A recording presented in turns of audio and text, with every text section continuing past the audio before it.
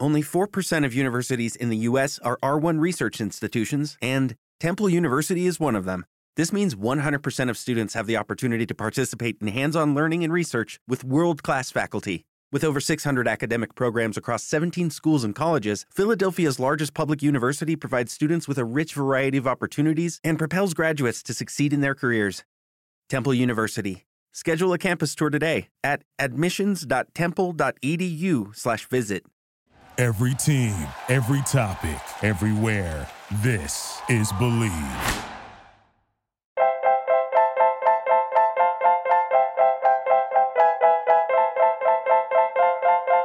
It's time for Brewing After Hours with Sarah Flora. Beer is like sunshine for the belly. Hi, I'm Sarah Flora. You may know me as Flora Brewing on Instagram and YouTube, where I dive into the technical aspects of making beer.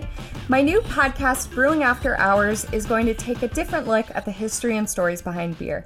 I'm going to bring you a story a week, as well as conversations with homebrewers and professionals in the industry, and of course, we'll be cracking some beers along the way.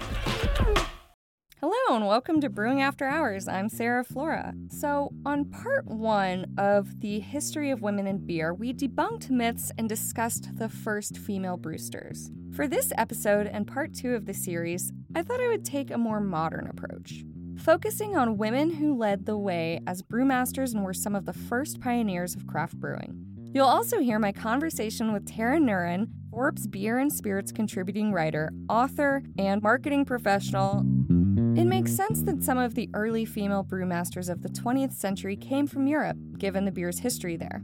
Rosa Merckx started working at Liefmans Oudenaarde brewery in Belgium in 1946. The brewery was looking for a trilingual secretary. Rosa spoke English, French, and Dutch, which was not very common. The owner offered her the position. Rosa had a good sense of taste when it came to beer, and the owner appreciated her input. She started to become more involved in the production and ended up brewing with the owner. Over those 26 years, Rosa became an integral part of the brewery. After the death of her former boss, his family asked her to take over the 300-year-old brewery. In 1972, she became the first official female brewmaster and operations director in Belgium.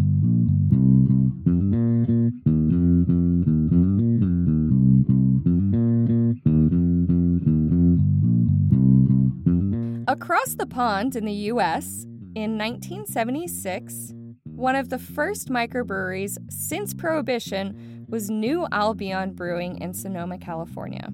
Suzanne Stern Dennison and Jane Zimmerman, the owners and brewers, along with their business partner, Jack McAuliffe, who started as a homebrewer, inspired and created a model for other breweries to follow their lead. Some well-known breweries in NorCal, like Sierra Nevada and Hopland, credit Albion for their early success. Though Albion only remained open for 6 years, it has lasting effects on the craft brewing movement. In 2012, the Boston Beer Company brought back New Albion's original pale ale recipe for national distribution. There's a really great interview with Suzanne, or Susie as she prefers to be called, published in 2020 on beervanablog.com, and I'm going to include a link to it on florabrewing.com under the podcast tab if you'd like to read more about her story. Susie is now 88, living in Seattle, and she still enjoys beers, especially an IPA.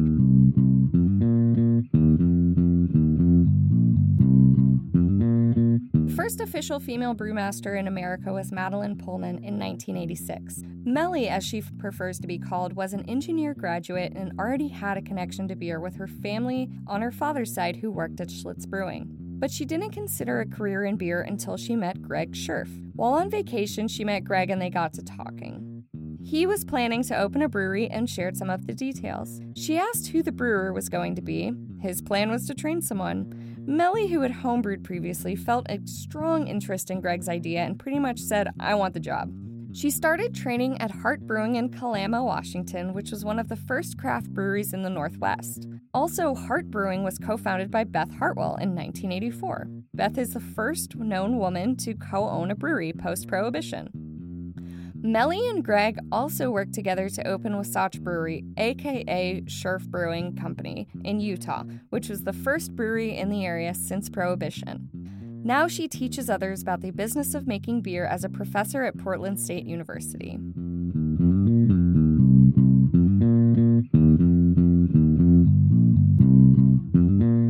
Another pioneer of the craft beer movement and one of the first female brewmasters in the United States is Carol Stout of Stout's Brewing Company in Adamstown, Pennsylvania, which was founded in 1987. Also during the 80s, there were only about 150 breweries in the U.S.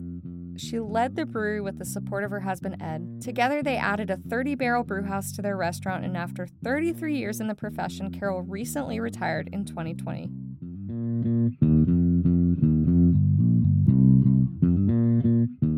Everyone knows Anheuser-Busch, but did you know that two women developed quite a few beers you see every day at your local grocery store?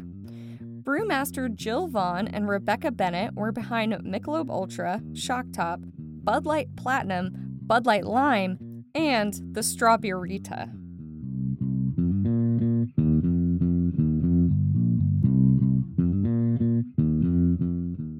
It goes without saying the beer industry is far from diverse. Women and people of color working in the industry are still to this day a very small percentage, which is why sharing the history and discussing topics like this is so important to advocate for change in the industry. We have to keep the conversation going. In 1977, the inspiring Patricia Henry made major beer history for both women and people of color. Patricia became both the first Black person and first female brewmaster for a major U.S. brewery, Miller Brewing, or today as we know them, Miller Coors. In 1995, she managed the Miller Brewing facility in Eden, North Carolina, which at the time was producing 8 million barrels a year. Patricia also received a Bachelor's of Science in Chemistry, studied at the Siebel Institute of Brewing Technology and Harvard University. When she retired, her title at Miller Coors was Director of Strategic Projects.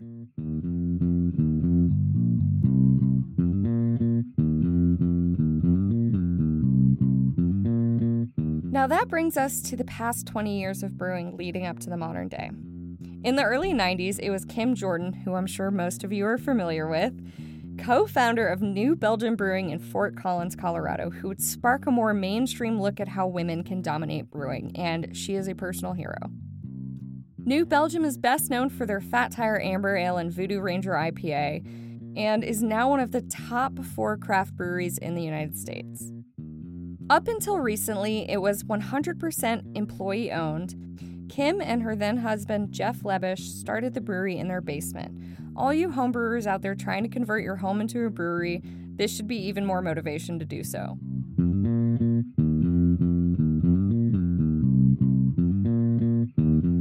What happens when you know so many incredibly inspiring women in brewing who are living life on their own terms like all the ones that I've mentioned in the show today? You bring them all together and create a group just for them to connect and empower one another. And that's where the Pink Boots Society comes in. The Pink Boots Society is a nonprofit organization created to assist, inspire, and encourage women in the fermented and alcoholic beverage industry to advance their careers through education. Founded in 2007, Pink Boots Society was inspired by Terry Fahrendorf while on a cross-country trip after leaving her position as head brewer at Steelhead in Eugene, Oregon. Terry wanted to learn about the differences in regional brewing, so she grabbed her pink rubber boots, started connecting with female brewers during the journey, and blogged about her experience. After visiting 70 breweries and participating in 38 brews, she knew something had to be done to connect all these female brewmasters. Shortly after her trip, the Pink Boots Society was created. The organization now has 71 chapters worldwide and offers educational classes, mentorship opportunities, conferences, regional chapter meetups, job resources, and a network of female professionals. In the past year, it's actually opened up to not only professionals and students in the beer industry, but all alcoholic beverages, including wine, spirits, hard cider, hard kombucha, and so on. Anything with booze in it, you can join. For the 4th year in a row, Pink Boots Society has teamed up with Yakima Chief Hops to release a seasonal Pink Boots hops blend to bring awareness to the organization and women in the brewing industry. Each regional chapter partners with local breweries starting in March during Women's History Month to create and release a beer while hosting brew days as a chance to work together and learn more about the brewing process. A percentage of the proceeds from each beer then goes back to the organization's local chapter. There's also a blend for homebrewers to use as well, which is what I used. You can watch my brew day and the review of my Pink Boots Hibiscus Pale Ale on my YouTube channel, Flora Brewing. To learn more about Pink Boots and get involved, go to pinkbootssociety.org. And now let's hear from Tara Nurin.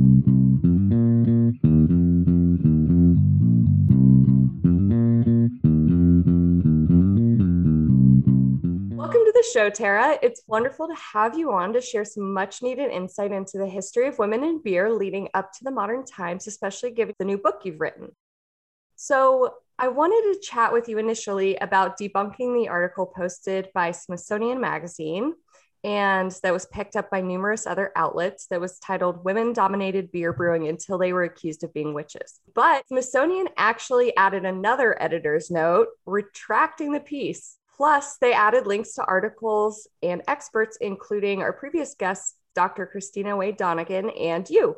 It seems like the hard work of historians are paying off in correcting the misconception that Brewsters were the inspiration behind the iconography of witches and that they were persecuted to force them out of the brewing world. I actually saw your call on Instagram to be interviewed on this subject, and I was like, I have to jump on this opportunity. So I have to ask, what's the real story of why Brewsters fell out of the brewing world? So yeah, this is a topic that's generating a ton of interest. Periodically, we will see these articles circulate generally around Halloween. I think because it's Women's History Month, we are seeing this topic come up right now. And it started because a website called The Conversation first published the story, and then it got picked up by a lot of other outlets, including Smithsonian. We've focused on Smithsonian because they're the most reputable of the outlets that have been running it. And you're right, they did correct some mistakes and write 2 editors' notes about it, and they changed the headline as well. So the real story is that nobody knows the real story. You know, I think this serves as a great lesson to news consumers. I mean, I'm usually the one out here saying like, trust reputable sources. And this shows that you can't even always trust normally reputable sources. But what you can do is spot some red flags, because the headline that was so troublesome that the Smithsonian changed made a direct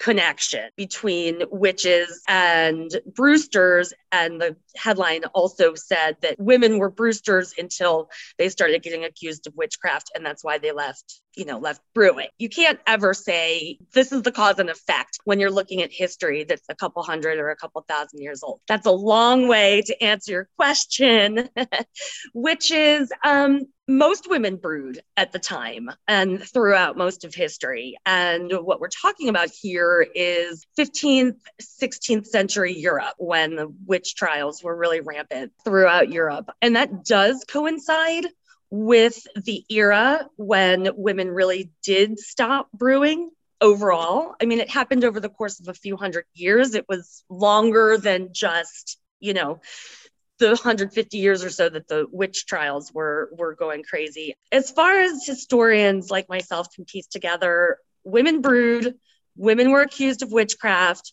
but there wasn't necessarily Brewsters weren't targeted by witchcraft accusations. There was definitely probably a ton of overlap because, like I said, women were brewing and women were accused of witchcraft, but nobody that I know of has found any record in any country that a woman who identified herself as a Brewster, as a profession, was accused of witchcraft. Thanks to some very extensive work done by your former guest, Christina Wade, she's looked at a lot of different time periods and literature and pictures of, several that span several hundred centuries in Europe to show that the timing just doesn't correlate. We think of witches now riding around on broomsticks with pointy hats, right? And, some of those symbols that we associate with witches were items used by female brewers. Broomsticks, the argument has been made that women would put an ale stake out, which could be a broom, in front of their door to let people know they had ale ready to sell to their neighbors and to the ale taster who would come around and charge them fees. But it just doesn't line up necessarily with the timing of when you start to see witches associated with broomsticks, etc. And witches at the time of the witch trials were not depicted with pointy hats. They were often shown just wearing plain old clothes, no hat, or maybe an old-fashioned hat that was kind of square at the top. So if you start really looking at the facts, you see that it's highly improbable that there is this connection that so many people like to make. Yeah, it's fascinating. And it's so widespread. I mean, I did my own Halloween episode and talked about this, and I'm like, oh, I got to retract that. I mean, the first time I wrote about this issue was several years ago for a beer magazine in New Jersey that doesn't exist anymore. And I hope I never said this is the connection. I'm pretty sure I didn't. But I also, thought, well, this makes a lot of sense. This is probably what happened. So I have made that mistake myself. Yeah, it seems so easy too. So you've done a ton of research on the subject of beer history and specifically the history of women in beer. And you have a new book, Woman's Places in the Brewhouse, A Forgotten History of Alewives, Brewsters, Witches, and CEOs, that's available to order and will be released in September. I actually just ordered my own copy, and I encourage all my listeners to do the same. Your book is an in-depth look at women in beer from the ancient to modern. I personally love stories, especially ones about beer. What's your favorite piece of history you've come across in your research? Do you have anything scandalous to report? Ooh, favorite and scandalous. I wasn't prepared for that. Great question. Scandalous? What comes to mind are snippets of stories of bootleggers during Prohibition. We're not tending to talk much about women in beer during Prohibition. I just cover it more as women in alcohol, unless we're talking about, this is pretty scandalous. I take that back. There is a lot to do with beer, but mostly from not the imbibing side, but what I talk about regarding beer and Prohibition is what the brewing industry did to women leading up to Prohibition. There was a lot of overlap, as you probably know, between the temperance movement in the late 19th century, early 20th century, and the right to vote movement, the suffrage movement for women. And so there were a lot of assumptions, mostly true, that if you were for one, you were probably for the other, right? You wanted the right to vote for women, you were probably going to vote for temperance. Brewing industry couldn't have that. So they put out so much fake information.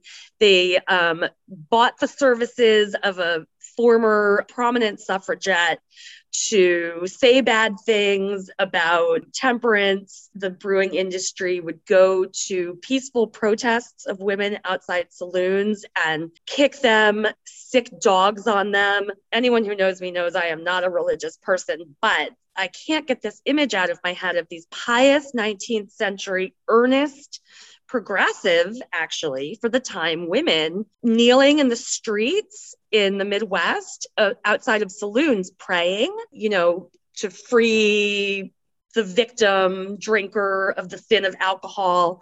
And the brewing industry heads, the people who are involved in the association that formed, would come out and kick them while they were kneeling in the street praying. And like I said, sick dogs on them, throw, beer on them. So yeah, I guess when it comes to scandalous and sad, that is a really, really, really ugly mark on the brewing industry. And unfortunately, it's not the only one when it comes to women. When we talk about this issue broadly or in an introductory way, everybody likes to talk about the 20th century commercials and ads for beer and how they portrayed women. And that's no joke. I mean, leading up to, bikini clad babes that I'm guessing you're probably younger than I am, that I grew up with as a kid and are still around a little bit, although mercifully less so. For decades, the beer industry portrayed women terribly in its ads. And that wasn't an intentional strike to keep women out of brewing. There were plenty of other forces to do that, but it certainly alienated women and made them feel like this product isn't for you. And we do still see that with, some modern beer names and labels. Yeah, that's a whole different topic, isn't it? Yeah, it's yeah, I mean, fortunately we are moving past that. I grew up in the 90s and yeah, even then it was way more prevalent than it is now to have like the kind of misogynistic labeling and just exploitation of women for sales. Yeah, and I'm prepared to say that almost any time big beer is doing anything related to women, it's self-serving. It might look good, they might dress it up and make it pretty, but it's self-serving. A lot of people are, I'm going to get a lot of phone calls for that from my sources in big beer. Sorry, that's history. That prove me wrong. That's what I'm going to say. Prove me wrong. Yeah, exactly. So Pink Boots has played a huge role in increasing female representation in the brewing world with scholarships, seminars, and good old-fashioned networking. How have the demographics in the brewing world changed since you entered it? And what do you think we should do to push it in the right direction towards more inclusivity? It's really unbelievable how many more women I do see engaged in all areas of the beer industry now than when I joined Pink Boots in 2010. A lot of people just individually, it was interesting in conducting interviews on this particular subject. A lot of people threw the year 2013 at me. And so I view 2013 as having been a huge sort of pivot point for women in beer. A lot of states were very much liberalizing their craft beer and tasting room laws at the time. And beer was having its latest resurgence, was hitting the mainstream. When I first started writing this proposal, I thought that there would be a large handful of certain women who would definitely go in the book because they were women whose names came up all the time when talking about women in beer and beer in general. And then by the time I actually wrote the book last October, I couldn't put them all in. Like I was thinking about how you guys are based in LA. And this morning I was like, oh, I didn't put Meg Gillen from Golden Road because she just didn't necessarily fit in. But had I written the book a year or two earlier, somebody like Meg herself would have absolutely figured in. So it's like a good problem to have, right? That there was such an abundance of women to choose from. I had to leave out some of the pioneers. And you said, what can be done? I think a lot can be done. I mean, as you know, the Pink Boots just started welcoming women from all alcoholic beverage categories and not just beer. So I think that's a good thing. We can learn best practices from one another. You know, say if a distillery is doing something really well when it comes to promoting women, for instance, you know, the people in the brewing world can pick that up. The scholarships continue to be a very strong force in getting more women into the industry, the Pink Boots scholarships, that is, with like some of the top organizations, academic programming and certification organizations in the world. And just really continuing to be visible and speak up for ourselves and ask for raises and ask for promotions and work really hard and don't complain, because unfortunately, I believe a woman in beer is going to be judged more critically than a male counterpart. And I'm very heartened and relieved and encouraged that we're finally starting to talk about sexual harassment, discrimination, and violence in the industry, because it was just such like a hushed, whispered topic until right now. I'll be sitting on a panel hosted by craft beer professionals in a couple months, joined by some other very strong women in the industry who have been victimized or, you know, have encountered unfortunate activity in their work lives. And just to keep talking about that, so it's not in the shadows anymore and the perpetrators are called out, and it feels like a safer, more welcoming, inclusive industry for women anywhere within the industry. Yeah, that's so important. To be able to feel like you can join the industry without facing repercussions from like just the culture itself. It's true. I know several women who have left the beer industry just after getting harassed one too many times. They're like, I'm done. And you know, women in the beer industry, I mean, women who go into beer are tough women, you know, they already work hard. I've never met any female in the beer industry who wasn't like an extraordinarily hard worker with a thick skin. And so, yeah, we just can't afford to have this happen and have good women leave the industry. So, yeah, it's something that we really need to pay more attention to and talk more about. Fully agree. So let our listeners know the best way to stay informed on your book, articles, and everything else you've got going on. Thank you for the opportunity to plug myself. Well, so the book, as you mentioned at the top of the show, is on pre-order. The links are really long. Basically, you can pre-order it on Amazon.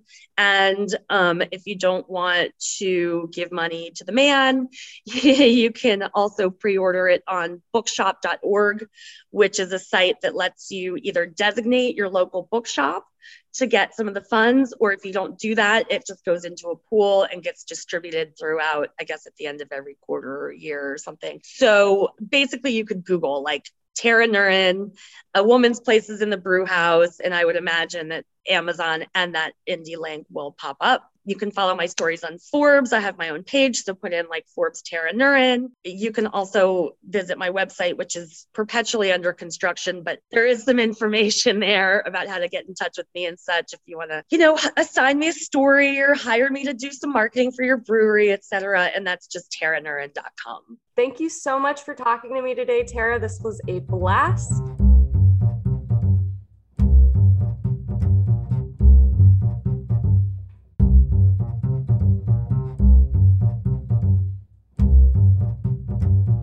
Today I'm going to taste two beers that are local to Los Angeles. First one is going to be Frogtown's All Places, and that's their Pink Boots brew. And the second one is Sage Bistro's Carob Coconut Stout, and I've been going to Sage for years, and they just opened their brewery, and I haven't tried any of theirs yet. All right, so let's start with the Frogtown because this episode is about women in beer and pink boots. So we are going to dive right into this female-focused beer. And let me give you guys a little bit of backstory. This is a 5.5% pale ale. It's brewed with the Pink Boots hop blend and Warrior hops as well. And Mallory Jackson, Frogtown's general manager, said, "It's our third year brewing a Pink Boots collaboration beer at Frogtown. This year, our team of 6 women decided to create a crushable hop-forward tropical pale ale that we double dry hopped using the Pink Boots hop blend. The name of the beer, All Places, comes from a favorite Ruth Bader Ginsburg quote. When she passed away last year, I felt the urge to do something to pay homage to the badass woman who helped pave the way for women everywhere to have a place at the table." And the Ruth Bader Ginsburg quote she's talking about is, "Women belong in all places where decisions are being made. It shouldn't be that women are the exception." All right, so let's get into this beer. Frogtown Brewery is my husband's new favorite brewery, and I've actually not ever been there, so I'm really excited to try this beer. He occasionally will bring me home a few beers, but I have not gotten to try this amazing one yet. All right, so it's a little hazy, but it's not a haze bomb at all. I think if this sat for maybe a few more weeks, it'd probably be crystal clear. It's a nice pale gold color, beautiful white head. It definitely smells like a double dry hopped beer. It's got some pine quality, some grapefruit on the nose. It really smells quite delicious. It reminds me of the scent of a triple IPA actually, because the hops are so forward in it, but it's only 5.5%. So I am turned off by super overly hopped beers. This is the most balanced pale ale I think I've had in years. It is light, it's hopped, but not super bitter. It has all the hop flavor without the punch you in the face West Coast vibe. But it does read like a West Coast. If you took your standard West Coast IPA, let's say a Pliny or something, and you removed the bitterness from that. And obviously Pliny's heavier than this, so this has a lighter body in general. But it just kind of reminds me of a light version of a Pliny without the inherent bitterness, which I truly appreciate. It's just so crushable. I think I could drink this by the pool and not get overloaded. And even though it does have hops, which make me sleepy, I feel like this is one that I could honestly drink all day. I am a huge fan of this beer, and I'm really happy I get to finish this can after I'm done recording. All right, so let's go to our second beer. The history behind Sage Bistro is it is a vegan restaurant, one of LA's greatest vegan restaurants. They've been around for a really long time. They started in Echo Park, and they just recently opened the brewery portion. Their head brewer is Kim Rice, and she is also the co-president of the Pink Boot Society Los Angeles chapter. Another thing Sage has got going on is they actually have a farm. It's called Sow a Heart, where they source produce and grow their own hops, which is amazing. And I can't wait to go back there once they are allowed to have people back in the restaurant. Just doing some research on this brewery, I was like, oh man, I need that vegan mac and cheese. It is so good. All right, so I digress about my vegan mac and cheese. Let's talk about this beer. It is a Carib coconut stout, which I can honestly say I've never had one of these before. The Carib is actually grown at their farm, which is amazing. And this is a heavier hitting one. It's 7.2%. I might have to finish this one after I finish my All Places one because I think it might put me to bed. Alrighty, so it is a beautiful, thick, dark beer with a dark tan head. It looks quite delightful, and just pouring it, I could smell the chocolatey notes of it. I don't pick up a lot of the coconut in the nose, but it's like chocolate in your face, and it honestly just kind of smells like baking cocoa, which, I mean, how can you beat that smell? You know, I still am not getting coconut, but I do get a nuttiness. But it almost reads more like a walnut than I would say a coconut. It's just like dark chocolate loveliness. It's pretty dry for a stout. It's not overly sweet, and it drinks pretty light. You know, it's like a very lightly sweetened piece of dark chocolate, not overly filling. It's really nice, and I honestly think I could drink the whole can of this. Sometimes when I get a super sweet stout, I kind of have to like take a little bit and then share it. But this one, I can honestly say I would drink all by myself. It honestly is kind of giving me a like chocolate milk vibe or like hot chocolate. It's got nice creaminess to it on the back end that kind of reminds me of like milk chocolate versus when you're up front, it's like super dark. I think this beer is just really, really amazing. And personally, I cannot wait to go to Sage, get I don't even know what kind of dessert I would pair this with, but honestly, some like vegan ice cream would probably be amazing. Oh, like a vegan ice cream coconut Carib stout float. And you guys should definitely do that. If you're in LA, check out Sage, check out Frogtown. These beers are just like mind-blowing. I'm like, what have I been drinking this whole time? Thanks so much for listening to my review. I will talk to you guys in a couple weeks. Drinking beer, it makes you happy. It makes me happy too. It's truly manna from the gods of Satan. Let's raise a toast, drink it up, sip it down, gallop it. Toot sweet.